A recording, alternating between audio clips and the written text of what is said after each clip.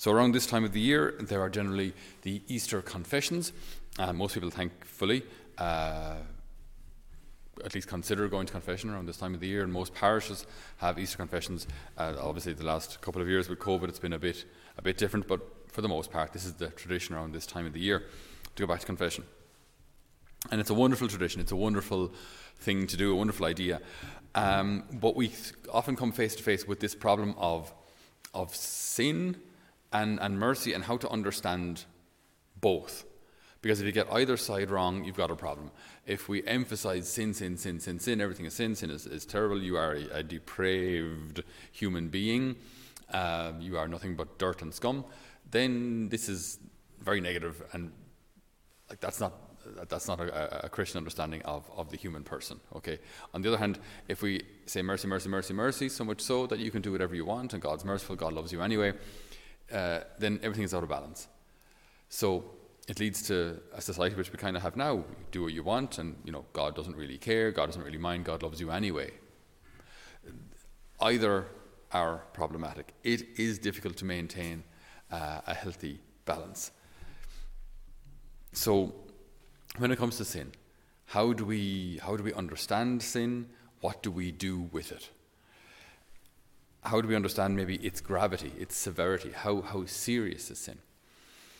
I was just reading there in the diary of St. Faustina, and keep in mind now she was writing in just before the Second World War, so in the 1930s. And she said, "In the evening, when I was in my cell, I saw an angel, the executor of divine wrath.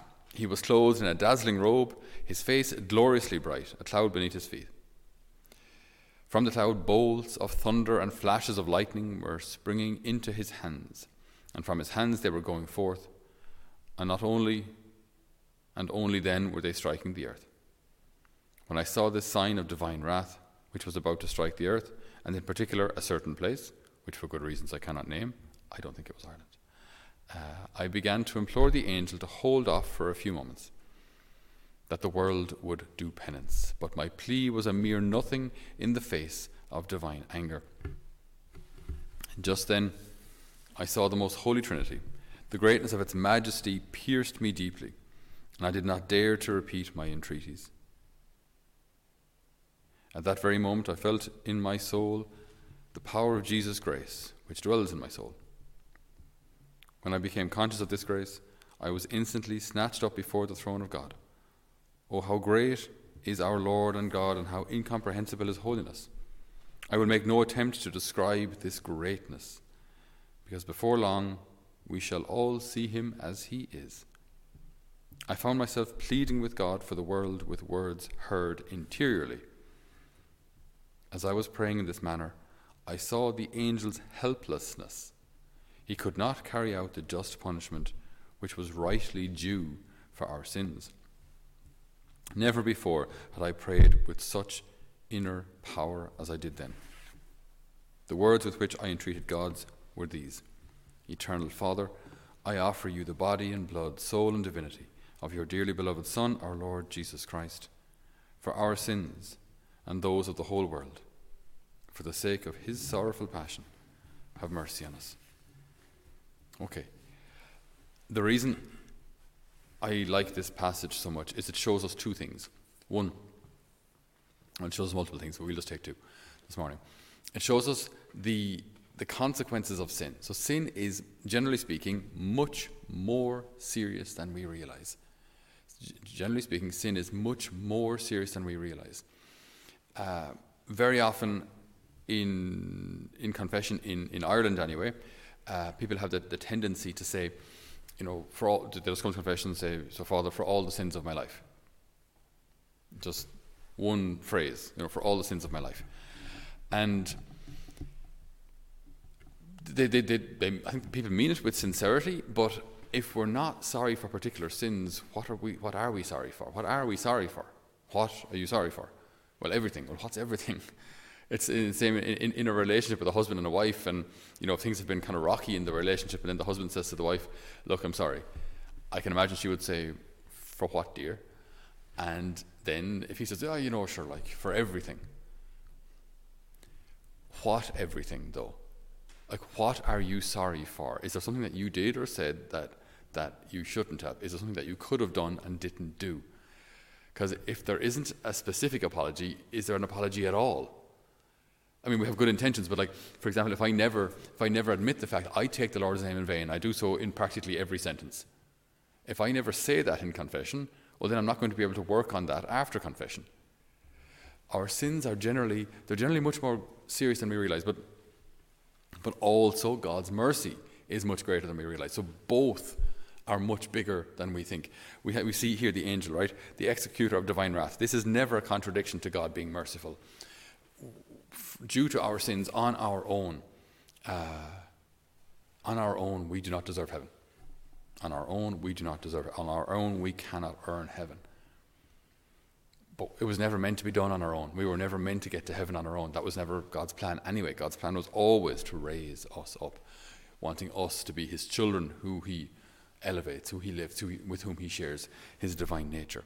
So it was never meant to be done alone.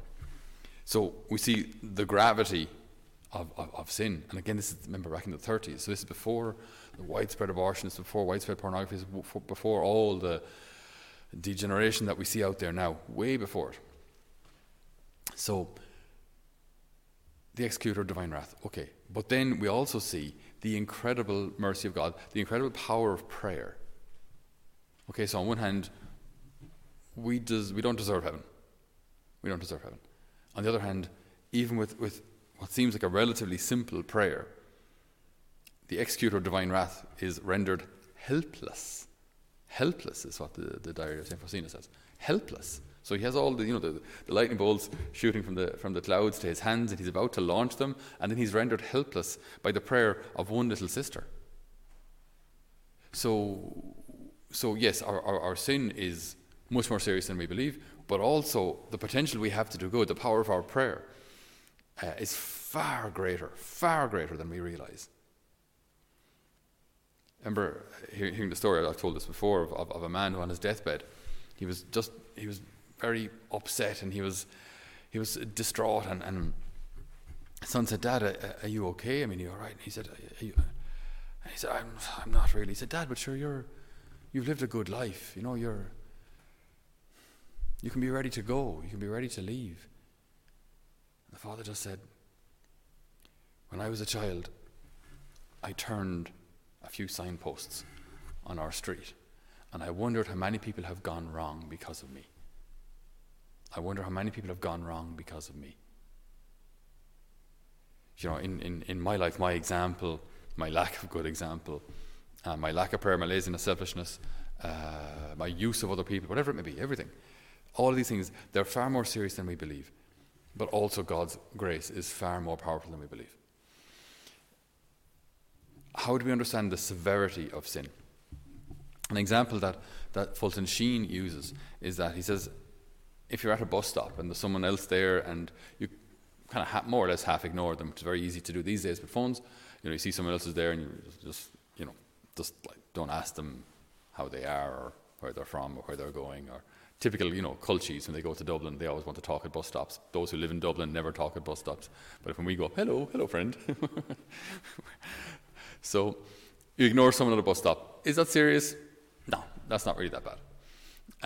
If, on the other hand, you go home and your dear wife asks you, "Well, how was your day, honey?" and you just look at her and go, completely dismissive.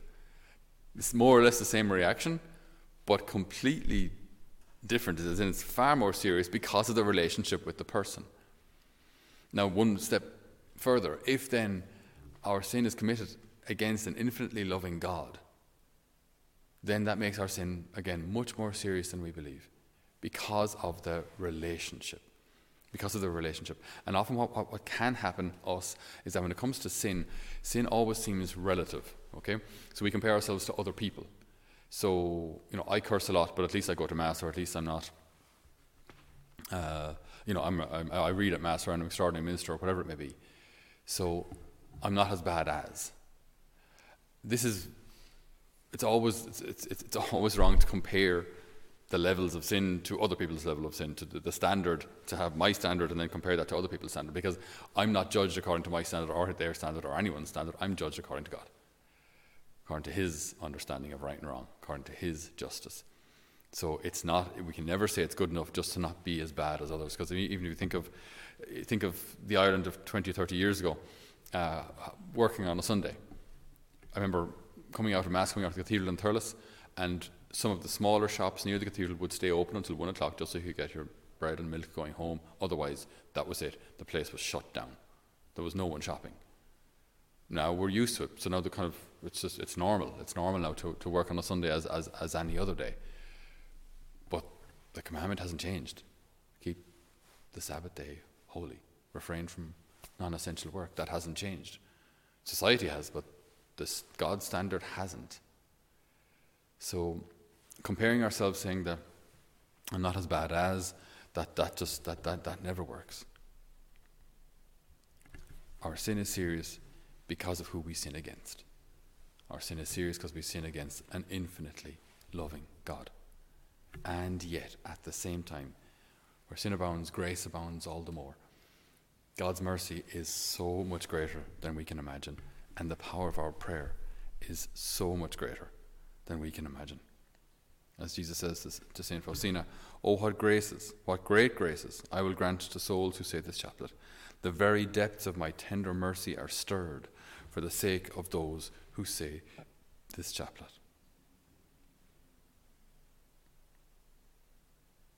So we ask the Lord today to give us a healthy understanding of our sin, a healthy understanding that yes, it is serious. Yes, when we sin, we ultimately sin against God, and that is serious. Now, that's not to say every sin is a mortal sin, but we won't get lost in detail. But every sin, because we love God, we should never want to sin Him, even with venial sin. So every sin is more serious than we believe, but God's mercy is infinitely more than we could ever fathom or understand. So we ask God for that grace to recognize the truth of both, to recognize the gravity of our sin, to recognize the greatness of His mercy, and to run to His mercy with the vessel of trust, especially in this Easter season. Amen. So, dear brothers and sisters, I'd just like to take this opportunity to thank you all for joining us on YouTube or on Paving the Way Home or on Spotify, wherever you've listened to these homilies. Thank you so much for being part of our mission and for continuing to support our mission. It was a great gift that during lockdown we could branch out or broaden our outreach so much through technology. So that's been a wonderful privilege and honour. I'd ask two things, if I may. One, that we'd really appreciate your prayers for our mission. So we have our young people here with us this year, and then there's a youth ministry, family ministry, and hopefully in the near future men's ministry, which we hope to engage in. So we'd ask for your prayers for all of those outreaches. And if you feel that the Lord is calling you to support us also financially, we would greatly appreciate it. Running a place like this is not cheap, and we do need benefactors' help to keep the show on the road and to keep our doors open and to keep this place of formation alive for the young people that come to us. We have opened our applications for next year as well. So if you know anybody who might like to apply, they can do so through our website, holyfamilymission.ie. And also, if you'd like to make any donations, you can do so through our website, holyfamilymission.ie, or send us an email if you'd like to arrange some other form of donation. But we would be greatly appreciative of any support that you can give us through your prayer and through your financial support. All right. So God bless, and we're praying for you here in Holy Family.